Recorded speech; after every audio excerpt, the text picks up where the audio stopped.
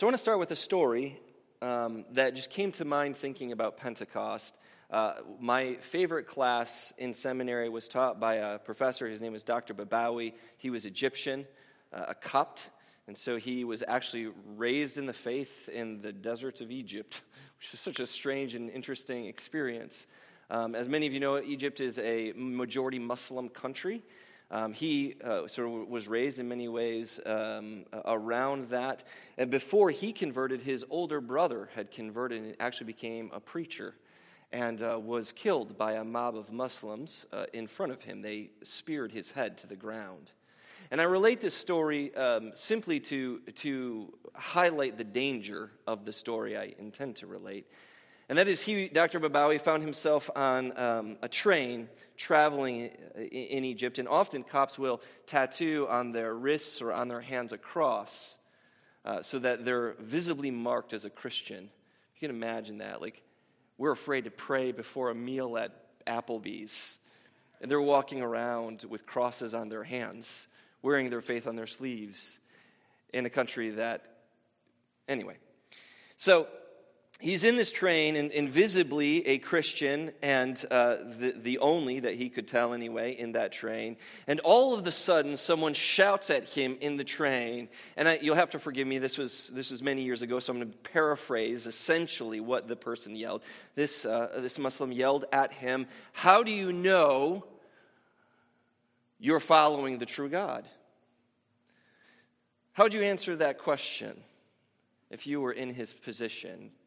Especially knowing that if you make the wrong move or you say something offensive, you might be brought up on charges, legal charges. You might be killed by a mob. There's lots of things that could happen. Or maybe just put yourself in your own position, in your own family, in your own work, whatever you're going to find yourself, wherever you'll find yourself Monday. Somebody asks you the question, how do you know you're following the one true God? How do you know you've got it figured out, you've got it right? How do you know?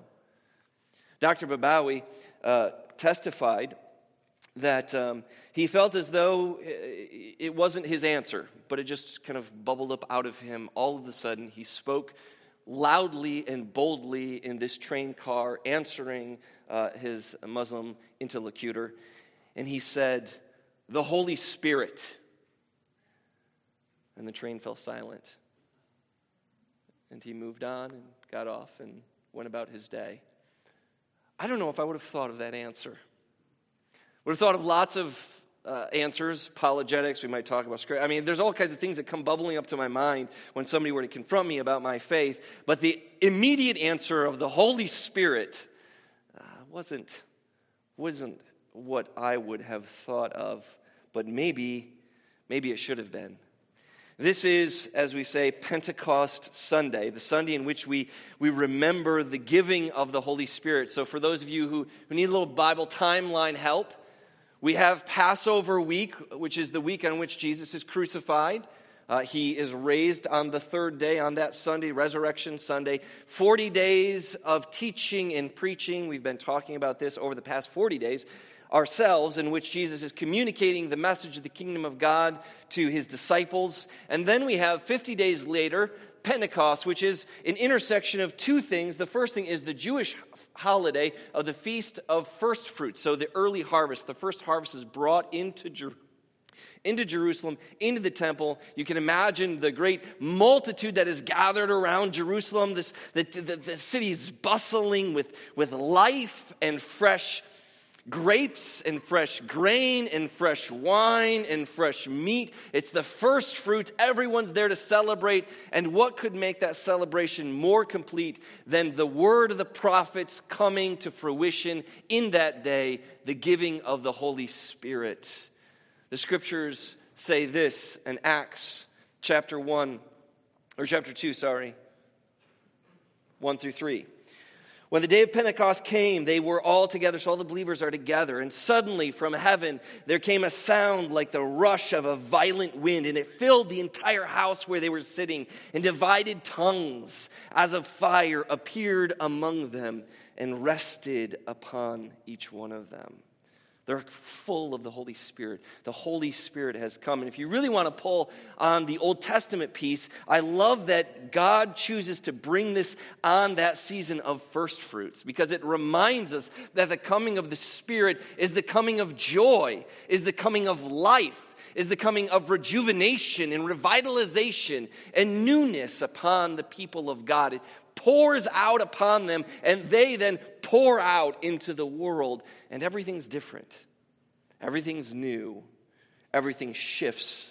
And that's what we've gathered this morning in many ways to celebrate, not just God the Father, not just God the Son, but God the Holy Spirit. Probably the piece that our church and our movement of churches tends to spend the least amount of time thinking about. So we need to get some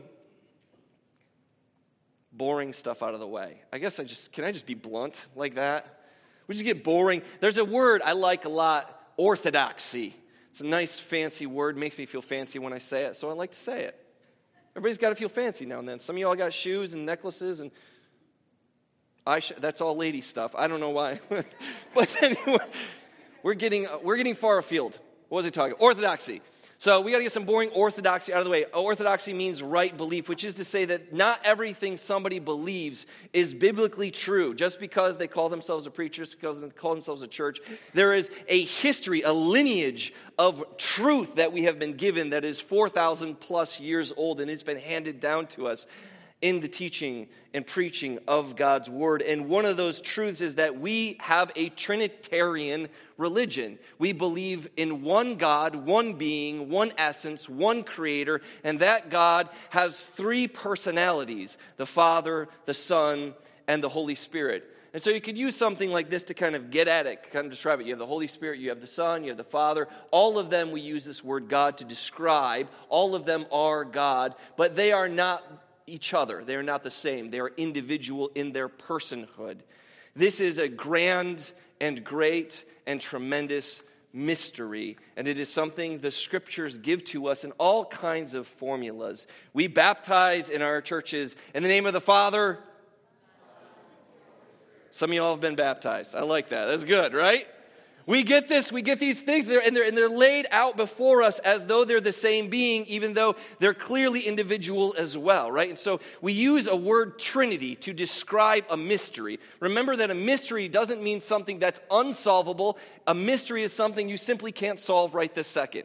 And none of y'all can wrap your minds around God, pat yourself on the back. That's okay. You're not supposed to. Right? So if the Bible declares something mysterious about God and you're like, I don't understand all of that, I can't wrap my mind around it, that's all right. You're not supposed to. We have a Trinitarian God, though, a God who is Father, Son, and Holy Spirit. And today we celebrate the Holy Spirit. And this is what I want to do with us today. There are times where in a sermon you kind of get laser focused, and I give you one point and I just harp on it for 20 minutes or until you get up and leave, right? This is a shotgun blast sermon. I'm going to throw as much at you as I can in the next 15 minutes, hoping that something sticks. And my hope is not that you're going to remember every detail that I'm going to give you. My hope is to overwhelm you. My hope is to overwhelm you with the almighty power, purpose, and privilege of being people who get to interact with God the Holy Spirit. That's my goal. You with me? Is that good? All right. All right, let's get going then. All right, here we go. The first is this. The Holy Spirit is the first and almost. The Bible didn't work the way I wanted it to, so I had to throw almost in there. Sometimes the Bible does that. If you read it, it doesn't always cooperate. So the Holy Spirit is definitely the first, but almost the last revelation that we have from God. So when the Bible opens up, it opens up with this introductory point. In the beginning was that's John 1. That was the wrong verse. Doesn't open up like that. In the beginning, God created the heavens and the earth. Or when God began to create the heavens and the earth, literally in Hebrew it says that. What do we have first? We have first this. We have the earth was without form and void. Darkness was over the face of the deep. And then all of a sudden, the revelation of God. And what is that revelation? The Spirit. The Spirit hovers. This word hovers actually only appears in Hebrew a few times. And it is something, the closest thing, if you were to sort of literally translate it, it would be a bird that is stopped and hovering over something. Can all y'all remember a time when a bird stopped and hovered over something? Maybe a... No! In the Bible, Peggy.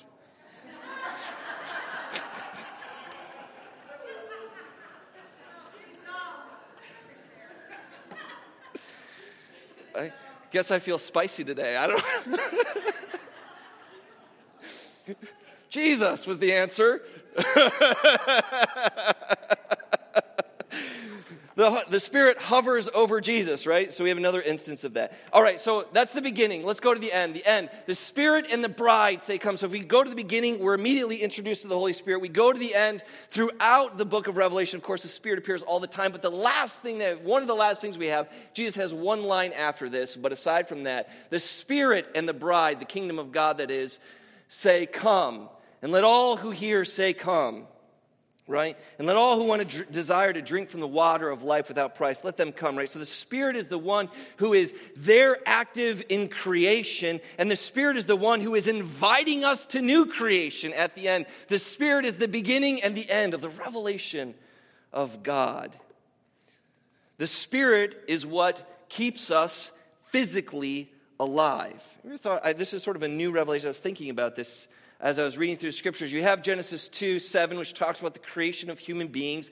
God takes the dust and he forms Adam, right, which literally just means ground. He forms it, and then he steps down, I guess we might say, breathes life into him. This breath, this ruach, this is a word that means breath, means wind, means life, means animating force. It breathes in, forms this living creature, this new man. But then as we fast forward just a few chapters later, we run into Genesis 6, in which we learn that these creatures that God has made in his own likeness and in his own image have rebelled against him. They continue to dwell upon evil and to practice evil. Their minds are on evil all the time. And so God laments that he's made them. He looks at them and he says, look, I gave you this beautiful world and all you're doing is corrupting it. And so God says, my spirit shall not abide.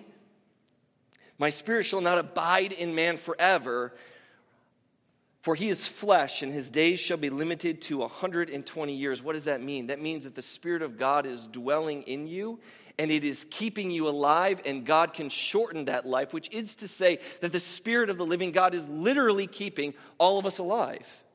We think of ourselves often as just human machines. This comes from the Enlightenment. We have we're born and we move. Like we're just human machines. There's nothing here other than biology. It's just moving along. And when we die, it's because our machinery, our heart, our brain, our lungs, whatever it is, just suddenly stops working. It's a thing that has been set in motion by our parents and we're just continuing on. But the scriptures declare something different. The scriptures declare that you are sustained by the living God, that his Spirit is life that connects all of us together. In short, we need to move away from understanding our lives as just material. You are not just a body. You are not just an act that was set in motion sometime in the past, but you are being sustained by God, that every breath you take one for a second, go with me. Nice and deep. Nice and deep. Let it out, right? That was a gift from God.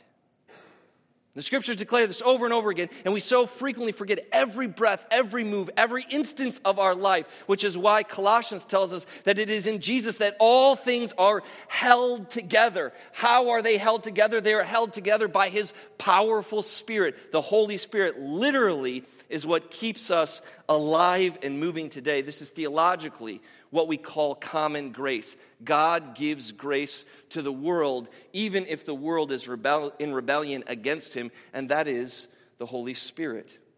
But not just this, the Spirit saves us. John tells us that when the Spirit comes, he will guide us into truth. He will not speak on his own authority, but he will speak what he hears from God, right? And he will declare to you the things that are to come. So God, in this, Jesus is speaking to his disciples, of course. There's a truth that is going to enlighten the disciples, but we are also leaning in and listening, and the Spirit is also the one that is going to speak truth to us. Jesus calls himself the gate, and Jesus is very much the gate. Through his life, his death, and his resurrection, he opens a door for us to enter into the kingdom of God, into God's presence. But who is it that leads us through the gate? Who is it that keeps us once we've entered into the fold? All of these things are tied to the Holy Spirit, which is why Jesus says to Nicodemus, you might remember this famous instance. Jesus is dealing with this teacher, and he speaks to him, and as he's trying to communicate to him what he is all about, he says, listen, truly, truly, verily, verily, if you've got King James, right? I like verily better too. Orthodoxy, verily, two fancy words. Write them down, take them home. Verily, verily, I say to you, unless flesh is flesh and that which is born of spirit is spirit. And this is why the Pentecost sermon that Peter preaches in Acts chapter 2 ends with this instance of, after declaring the glory of Jesus and his saving power and what he came to do, and all of those Jews standing around realize that they have actually crucified. We actually, as human beings, killed God who came to save us. And that was his plan all along, that he might bring about salvation for his own people, salvation for the people of God. And so the people are cut to the quick, and they beg Peter, like, what do we do with this information? You've told us now that we've killed Jesus, we killed the Messiah. What do we do in light of this Messiah who died and rose again and ascended to the Father? What do we do? And Peter says, repent, turn to God, and be baptized, every one of you, in the name of Jesus Christ, for the forgiveness of your sins, and you receive the gift of the Holy Spirit, right? That's where all of that is headed. That baptism, that forgiveness of sins, all of that stuff is headed toward what? Headed toward a gift. And what is that gift? The Spirit. And yet we're so frequently not in tune with it, not in touch with it, not realizing, not even thinking about the power and access to God that we have via the Holy Spirit because of this day so many years ago. The Spirit is a part of the process that brings about the salvation of the believer, which is why Paul says in Romans 8:9, anyone who does not have the Spirit of Christ does not belong to him. If you don't have the Holy Spirit, you don't have salvation. If you don't have the Holy Spirit, you are not connected to God. If you don't have the Holy Spirit, nothing transformative has happened in you. And that is the work of the Spirit. Not just to save us in the sense of like setting us right so that we don't have to worry about hell when we die and we can look forward to heaven when we die, but rather to transform us so that we are the newness of life embodied. This morning, Brian did a wonderful job talking to us and giving us the symbols of the bread and the cup and how Jesus' body is broken and how his blood is poured out. But all of that creates a new covenant, a new connection to God that sort of comes within us and then bubbles up and brings life. You remember Jesus says, I have living water. The person who is wise will ask me and I will give them water that never dies, right? That never fails, that never runs out. This is what happens. New life that is brought into us by the Spirit, because the Spirit is critical in bringing about salvation for all believers. All right, deep breath. I need a deep breath for a second. All right, so we're running low on time, so I have made a quick list. This was all that I could get done Monday as I read through all of the passages on the Holy Spirit. So this is not an exhaustive list, you understand? This is just a placeholder. So get out your pens or your phones or whatever it is that you do to take notes. Here we go. All right.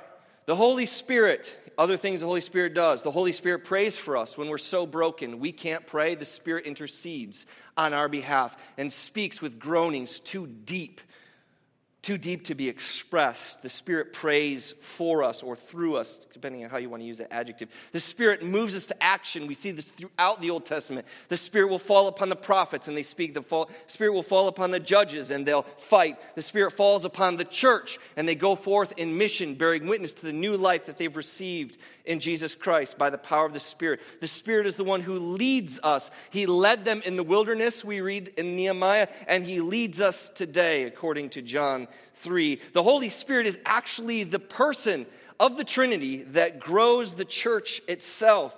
The Spirit comforts us. Jesus, in fact, uses the word paraclete, which is a Greek word that means somebody who stands next to you and helps you out. How many of y'all could use that this week? God kind of standing right next to you, helping you out. Right? That's the work of the Spirit in your life. God wants that. Like, I don't know, maybe it helps you to visualize it this week as you're kind of walking. Things get tough. Think about the Spirit next to you, holding your hand, guiding you, or putting Christian side hug, whatever makes you more comfortable. I don't know. The Spirit is the voice of God, the voice that rebukes the people of God when they are walking in sin, the voice that encourages the people of God to have courage and to step up and go forward. The Spirit clothes us. We read this in both the Old Testament and the New Testament. It kind of covers us over so that we can begin to move forward in some particular purpose. The Holy Spirit gives us the mind of Christ, the mind of God. The Holy Spirit is the one. I mean, this is a no-brainer, right? That makes us holy. Like, that just seems easy. That's a gimme. The Spirit is what makes us holy. The Spirit is what unifies God's people and brings them into one people. We have one faith, one Lord, one baptism, one Spirit that binds us together and creates life and helps us grow so that we as a church, as Christians individually, can be one. God unifies His people. The Holy Spirit dwells inside of His people. This is both a corporate dwelling when we've gathered together, the Spirit is present among us, and individually as you go off on your own, the Spirit is dwelling within you. The Holy Spirit, and this I think is probably maybe the most important piece right here, is the one who empowers Jesus.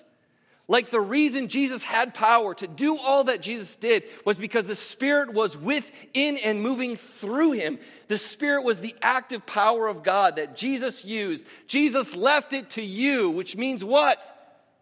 You have the access to the same power that Jesus had. What an incredible, an amazing, an unwarranted, in some ways, gift. Undeserved, certainly. God's power wants to renew us and use us just as God empowered and used Jesus, so that people can see Jesus and you. That was a lot. Let's take another deep breath. All right. Lastly, the Spirit invites us to a new kind of life.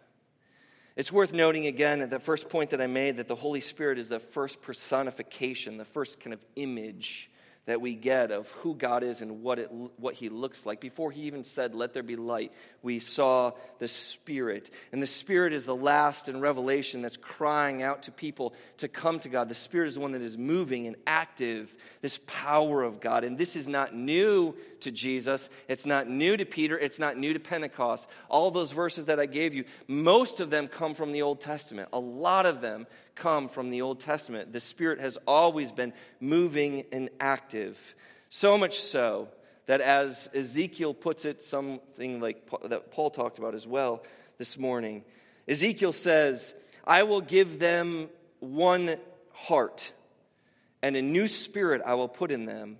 I will remove the heart of stone from their flesh and give them a heart of flesh, that they may walk in my statutes and keep my rules and obey them. They shall be my people, and I will be their God."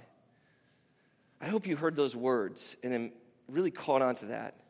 The Old Testament continues through the prophets to foretell a time when God is going to bring newness to His people, fresh life to His people.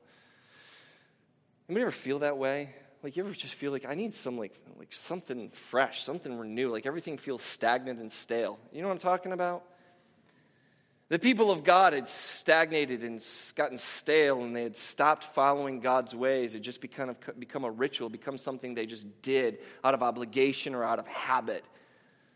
And even what they did wasn't very accurate in keeping God's ways. And so God, through the prophets, said, "I'm going to bring about a time when I'm going to renew you, and I'm going to give you revitalized power and energy. And that is going to be through the Holy Spirit." And so we are told, both in the Old Testament and in the New Testament, not to grieve the Holy Spirit.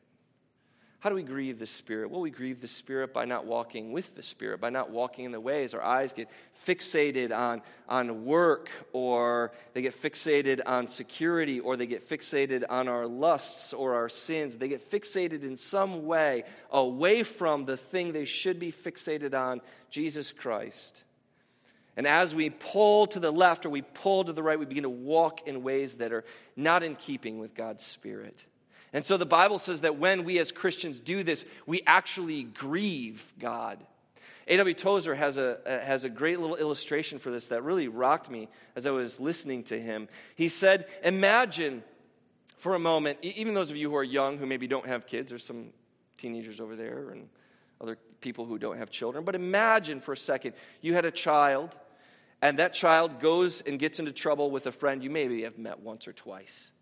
And you get a phone call from the police station, come on down. And as you go down and you meet with this police officer and you hear about the crime that your child and his friend were involved in, and you learn that this crime is so deep, so terrible, that they are both going to jail and there's nothing that's going to stop that. It's going to happen. Now, how do you feel about the friend? I mean, you feel bad for them. You might give their parent a hug. You might weep together. You might be sad that this other person, this friend of your son, is going away to jail. But how much more will you experience grief at your child going to jail? Right? Now, why do you experience grief in one instance and just kind of like, oh, that's too bad in another? Because you love. Love precedes grief.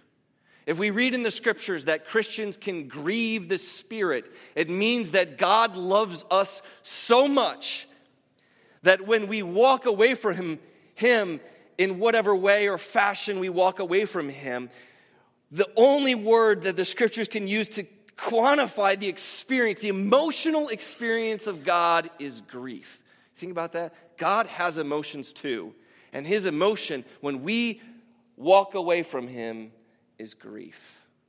We grieve the Spirit. And so we're told, both in encouragement and discouragement, we're discouraged to walk away from the Spirit and we're encouraged to walk with the Spirit. But the message isn't because of hell or because of judgment. It's because God's great love compels us towards goodness and life.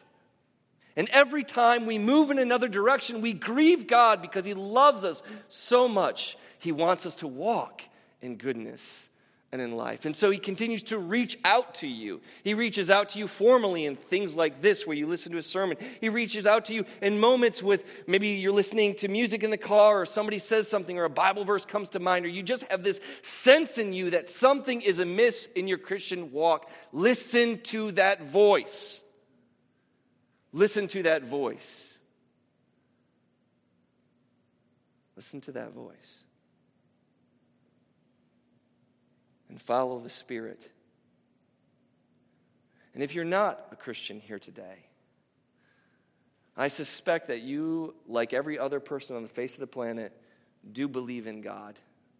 And let me explain why I say this. I say this because if it is true that there is no God and that there is no Spirit and that we are all just human machines, then you are made for nothing, going to nothing, meaning nothing. You are nothing. And no one believes that. No one believes that. Because we're all searching for purpose. We're all searching for meaning. We all have this sense. There is not a person in this world who will not at one point or another stop and say, what's this all about? What's this all for? Why am I here? Where do these questions emerge from if all you are is a programmed machine who is born and will die? Where do those questions come from?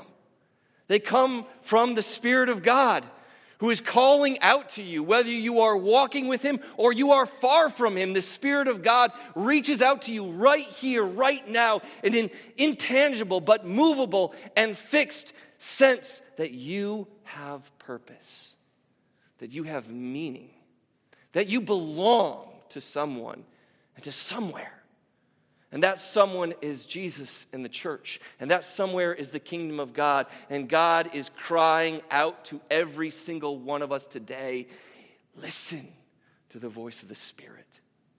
Follow the voice of the Spirit. Don't let the voice of the Spirit get squelched or quieted because you have plans this afternoon, or because you have a busy week in front of you, or because there's so much baggage in the past you couldn't possibly be forgiven or let it go. None of those things are worthy of what we're talking about today.